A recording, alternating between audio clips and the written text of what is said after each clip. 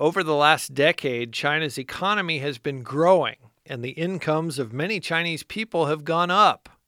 Recently, a Christian worker named Dory talked with several Chinese believers who've experienced greater economic freedom.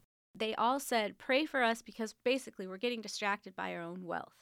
And I'm sitting there thinking, look at the American church. We've already gone through that. We passed that. We're there. And they look at us and they know that, and they want to retain all the lessons they've learned through the years of hardship, and they don't want to be mediocre Christians. They want to be faithful, firm, triumphant, overcoming Christians and not get distracted by wealth.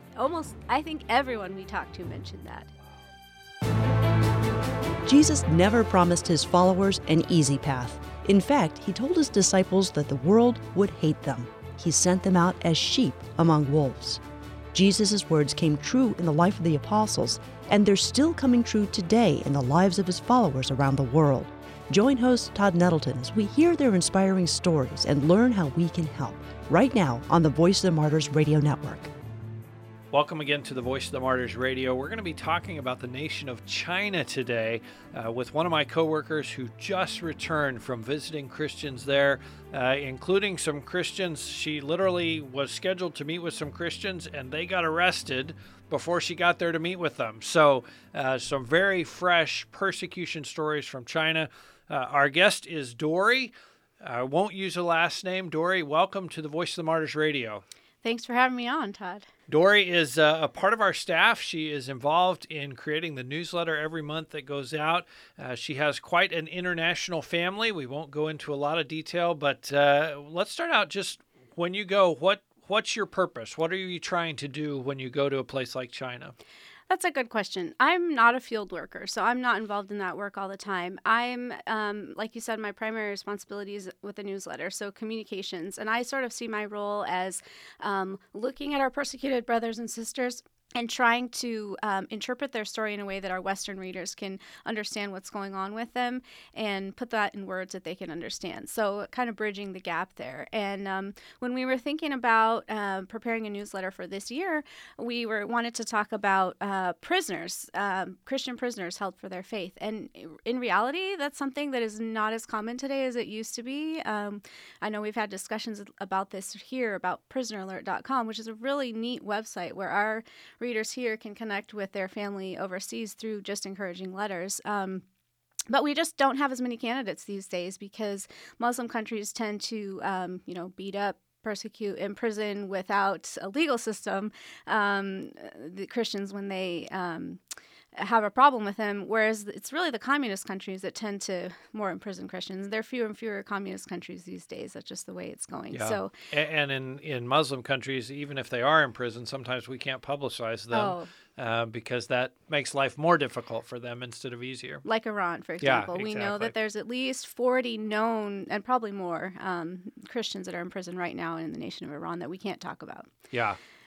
Which makes our jobs a little more complex. Yep. And so in China, there are many believers who are in prison. Few of them are human rights lawyers who've been advocating for churches or Christians who are having problems with the government. And we're supporting a lot of their families and helping them in ways that we can. One thing that many believers said during this trip was that it's a sensitive time in China right now. And I think that they're referring to the new government and how the new government perceives Christianity. Nobody would say that directly, but several people use that same word. It's a sensitive time. So when we're talking today, we're also just going to be careful about what we talk about. And the cases that I'll mention will be people that gave permission for us to talk about them. And I think that's an important thing. Just a couple weeks ago, we had Bob Fu from the China Aid Association here on Voice of the Martyrs Radio. He talked a little bit about that, how the government, there's a new leader in charge, there's new interpretations of the religious law, there's, different parts of China, they're now putting in some new frameworks and new restrictions.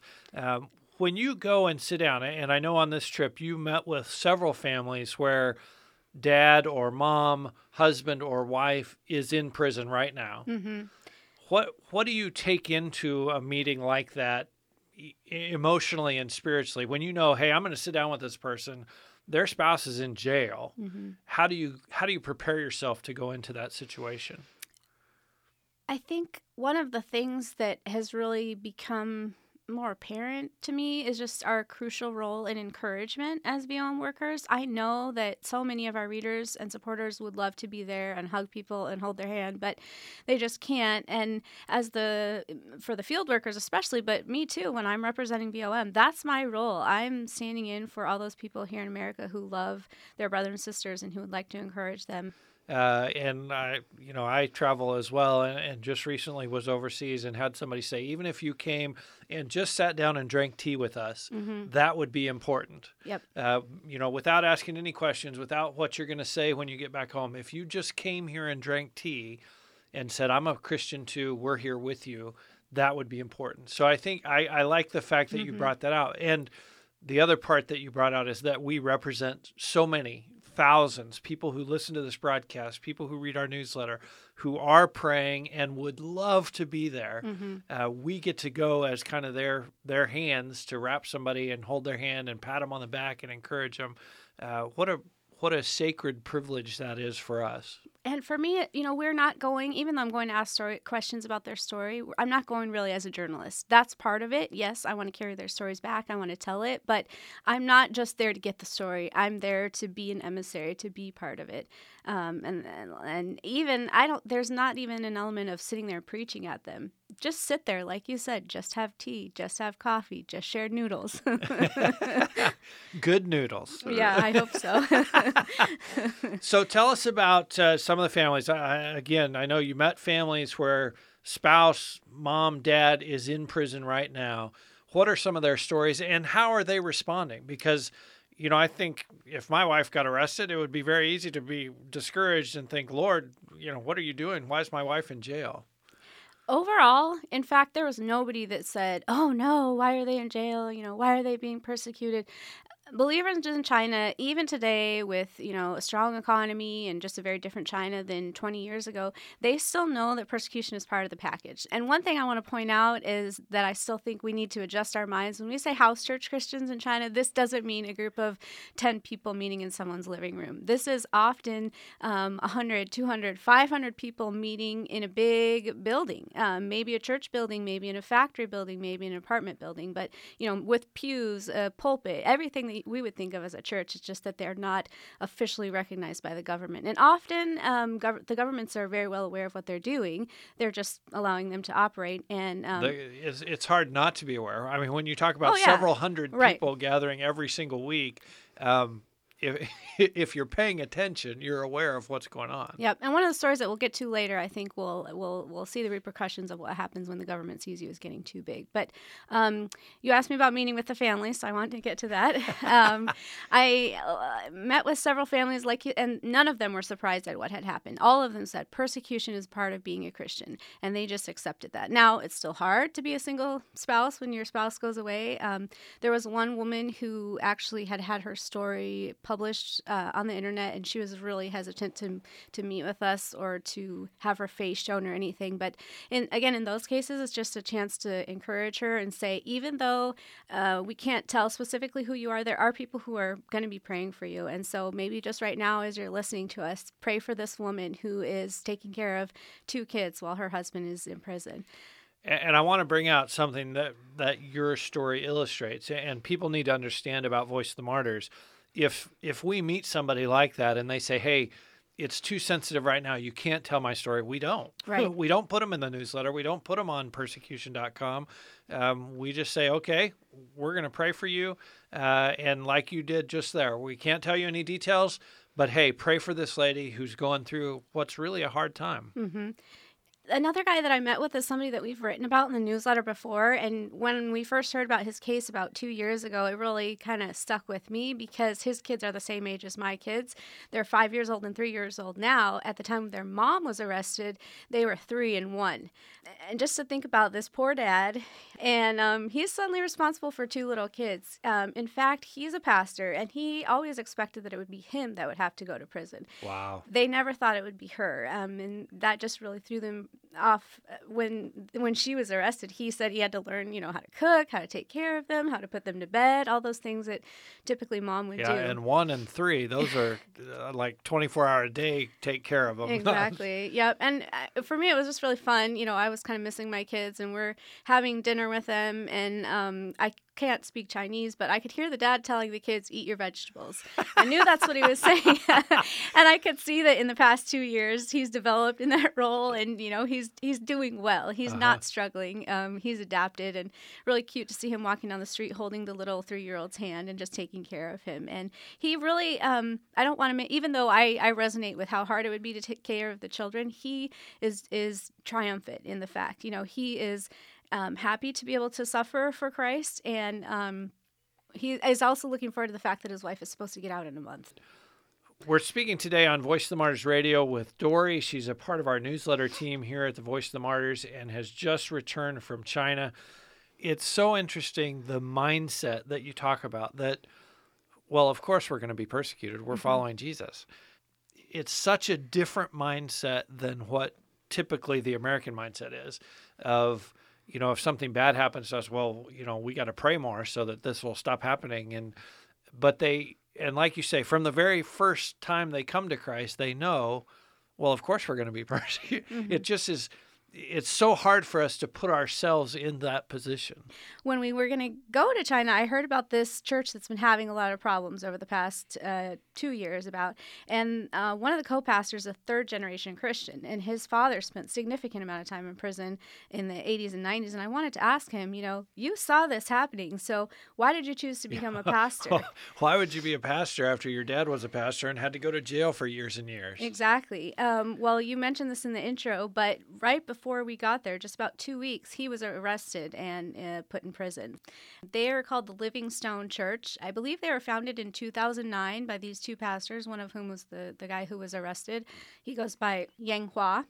Started in 2009. It was small at the time, 20 members probably, and has just grown in these 5 or 6 years.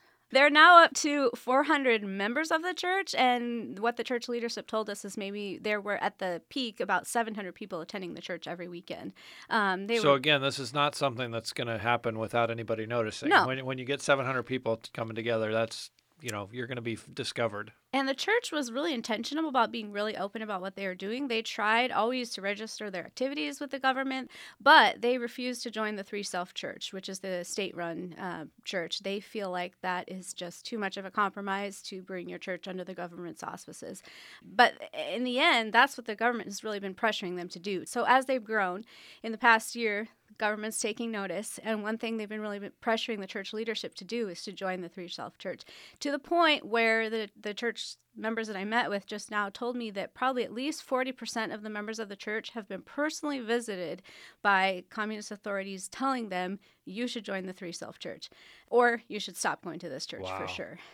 So you're in your house, and think about this from an American perspective. You're in your house, there's a knock at the door. Yep. It's somebody with a government ID, and he says, we don't really like the church that you're going to. You should join this church over here. Mm-hmm.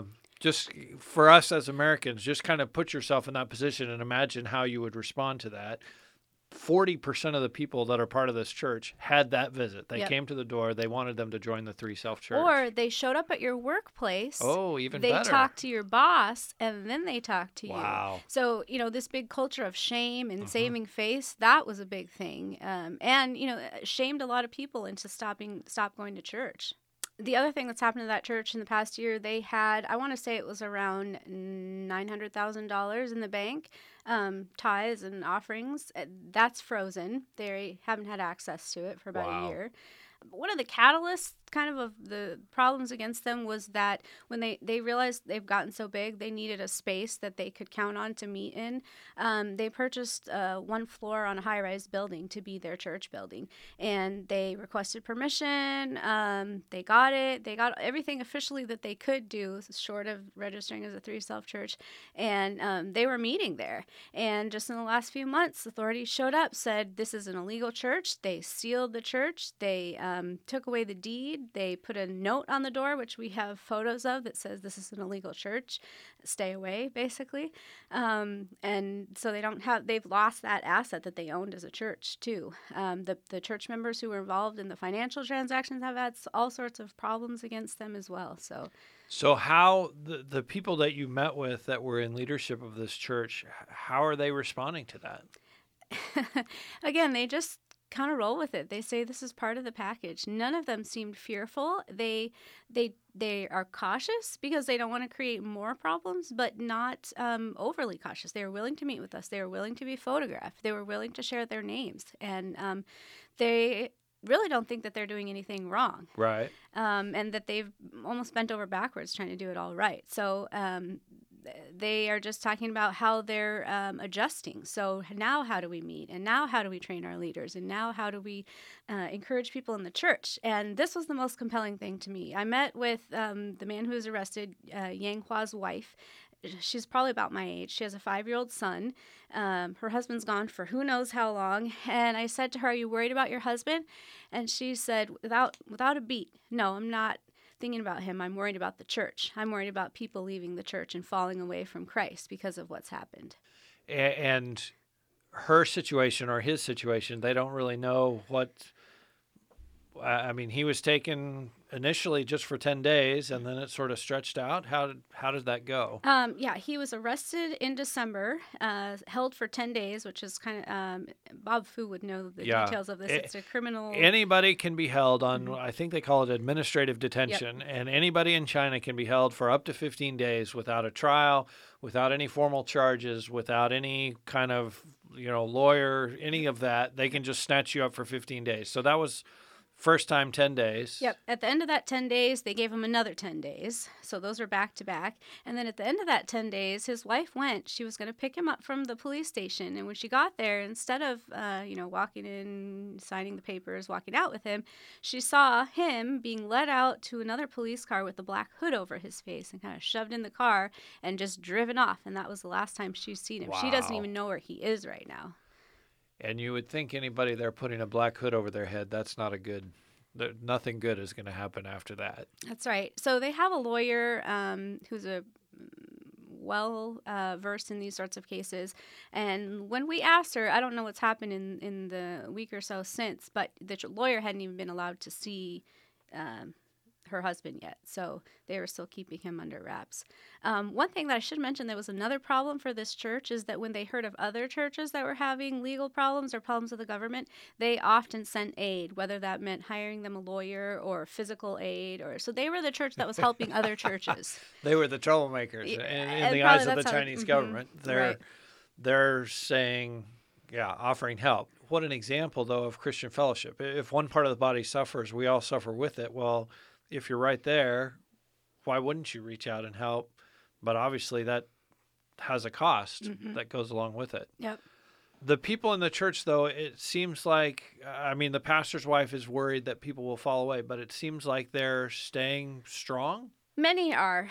Some people have stayed away, and so I think they've dropped down to 300 or 400 now. Official regular members.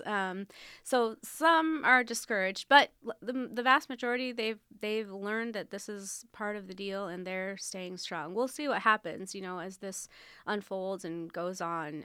It's going to be difficult if you're just not allowed to go to church. Right. Though there is another very similar case in Beijing that I don't know if Bob talked about this, the Shaowang Church. Similar situation where the church was really big and active, and then the government cracked down, took away their meeting space, and they are actually broken up into smaller groups of about 40 people that meet throughout the city of Beijing. So it was a 1,000-member congregation, and whatever the remnant is that's left of those, they're still meeting. It's just that they can't all meet together. It's a different method of meeting together, but still meeting together, still encouraging each other, hopefully still growing. Yeah, and we spoke to one of the lay leaders from that church, and his one desire was that they be able to come back together as a church because he thinks they are better all together than broken up. But they're so faithful, For us, if it snows. Because that's been like 3 years ago.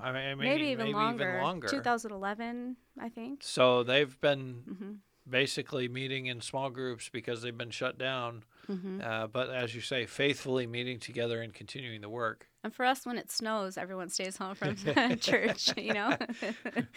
We don't like snow. We don't like driving in the snow. What were some of the things, that the testimonies or the people you met that you feel like have stuck with you, and that you grab a lesson or a truth from them and incorporate that into your own spiritual walk? I think maybe there's just the issue of faithfulness, because towards the end of our visit, we met with a couple who are foreigners who are serving there and kind of being the light of Jesus in a really dark region in a city where there are very few Christian workers, where there are very few Christians. And they've been there for 12 years, and they are so faithful. It's not been an easy road for them, but they feel like God has put them there and wants them there, even as they're struggling. They came with a few other teammates to do this work, and in the 12 years since, all the teammates have left. They're trying to recruit more people to come a year or two and then leave. It's just a really hard place to serve and to live, and yet they're still there. And that was another time where it was just a blessing for me to be able to sit there and, in this case, really hold the wife's hand and put an arm around her when she was crying and encourage her. She's got 2 kids that they grew up in China for the most part. They're now back at college, and she worries about them. She's a mom. They struggle financially. They don't have the support that they need necessarily. Because they're connected to various house churches in the region, they know really difficult stories of people that there's just no solution for them. And this couple is kind of bearing that burden of walking along the road with these people, but not really being able to do anything about it. And so I think it was a blessing for them to be able to share those things openly with people they could trust and just cry with them. You know, no amount of money could solve some of these problems. So, you know, there's nothing really that we can do but just to pray with them and to keep on praying for them. That's often in our work, that's the hardest thing, is sometimes these problems are really just unsolvable, except for the grace of God. From an earthly perspective. But I think about, you know, the ministry of tears. When you go and you hear someone's heart and you cry with them and you hold their hand and you drink tea and you just say, hey, we don't have any answers, but we can pray with you. We can lift you up. 12 years is a long time in a really tough ministry environment. Let me tell you something neat about that, though, the situation. Our worker brought a phone that he was going to give to another person that needed it. Well, in the interim, that person got a phone. So our worker had this phone in his pocket or backpack or whatever, and we kind of forgot about it. We were meeting with this couple to see if there was any way we could partner with them. They don't really need that so much, but they just need that fellowship. Towards the end, all of a sudden, my colleague thought, oh, I wonder if he could use a phone. He pulls it out. The man just starts bawling. Oh, what happened? Well, he'd been praying for a phone. Wow. I don't know what was wrong with his, but it wasn't working. And this phone was exactly what he wanted and exactly what he needed. And just a simple gesture of, here's a phone that you can have that will work in China and help you with your work. And he was quite emotional. That's pretty cool when you sense like, hey, you know, God's clearly been organizing and orchestrating our footsteps. Yep. And like I mentioned that their kids are away in college, and I think it was another kind of God-ordained thing where I was there during this meeting because it wasn't, you know, a journalism meeting. It wasn't something that we're going to have stories to share from. But I grew up as an MK with missionary parents on the field and had that experience. And she's a missionary mom worrying about her kids. So we had quite a good time just talking about that. And she was asking me about transitioning and all the worries that she has for her kids. And I could just tell her, you know, here's what I went through and here's how it was for me. And, you know, they're going to be okay. And I survived. Right. Yep. And it makes you a unique person. And I think that they can be proud of that. And so just for me to meet her was just the perfect connection that she needed right then. And for me, it was a huge blessing. Like God allowed me to be raised the way I was. And I am so happy to turn that around and give it away to other people. Dory, I know one of the things for you personally on your trip to China was to visit the grave of a martyr, but not just a martyr, but a martyr that actually is in your family tree. Tell us a little bit about that and what it meant to go and see that? So John and Betty Stam are my great-great aunt and uncle. And it's something that I kind of grown up knowing about. Oh, yeah, your aunt and uncle were martyred in China. Okay, well then, I've been working at VOM for a long time. I realized later that they're kind of famous and well-known for being martyred in China. And it's always been in the back of my mind how neat it would be if I got to go to China to go and see where they were killed and where they were buried. So when we decided that we had time, we decided we were going to look into it. It became a really neat connection because we connected with a house church there in that region that is an independent house church. It's not connected to any of the 5 main house church groups in China. And so we haven't had a previous relationship with them. This connection, spending the day with them there now is going to be something that we can carry on into the future. So that's really neat. That's very cool. But they picked us up. They were so excited. You are a relative of John Stam. That's how they say it. And so they drove me out to this hospital where a missionary had established it in the probably, I don't know when it was established, let's say 20s or 30s. They were killed in 1934. So they were at their mission station in 1934. The communist soldiers came in, took them out of the station. Their daughter was months old or weeks old. She was an infant. Marched them 12 miles away, let them stay the night. The next morning, beheaded them. And it's an incredible story. I hope you can go read it because there's a lot of things where an old man stands up and says, I'll be killed in place of the daughter. And wow. A Christian man in the village where they were taken says, don't kill them. And then he gets killed because they find out that he's a Christian.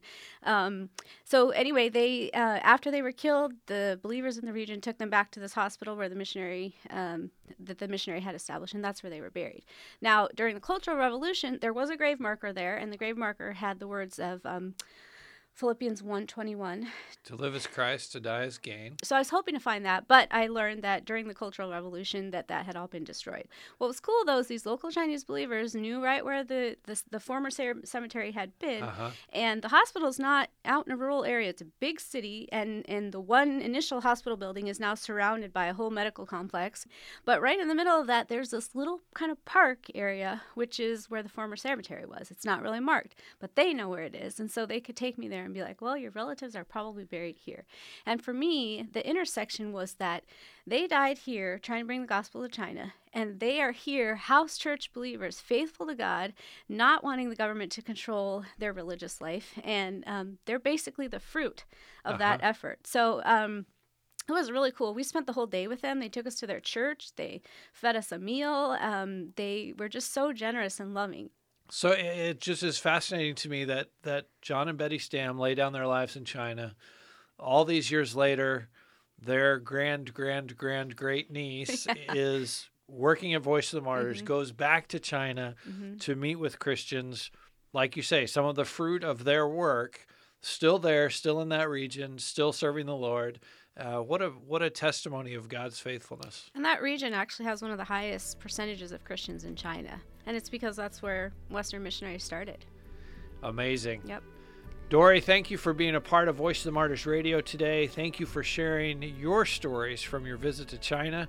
It's been great to be with you. Yeah, thank you. My privilege. If you missed any of our conversation with Dory, you can hear the entire program on our website, vomradio.net. There are archives of our past programs. There's also a link there to subscribe to the VOM Radio podcast. And there's ways that you can get involved to pray for and support persecuted believers around the world. That web address is vomradio.net. Next week, we're going to hear from Brother Lance from Turkey. I hope you'll come back and join us here on the Voice of the Martyrs Radio Network.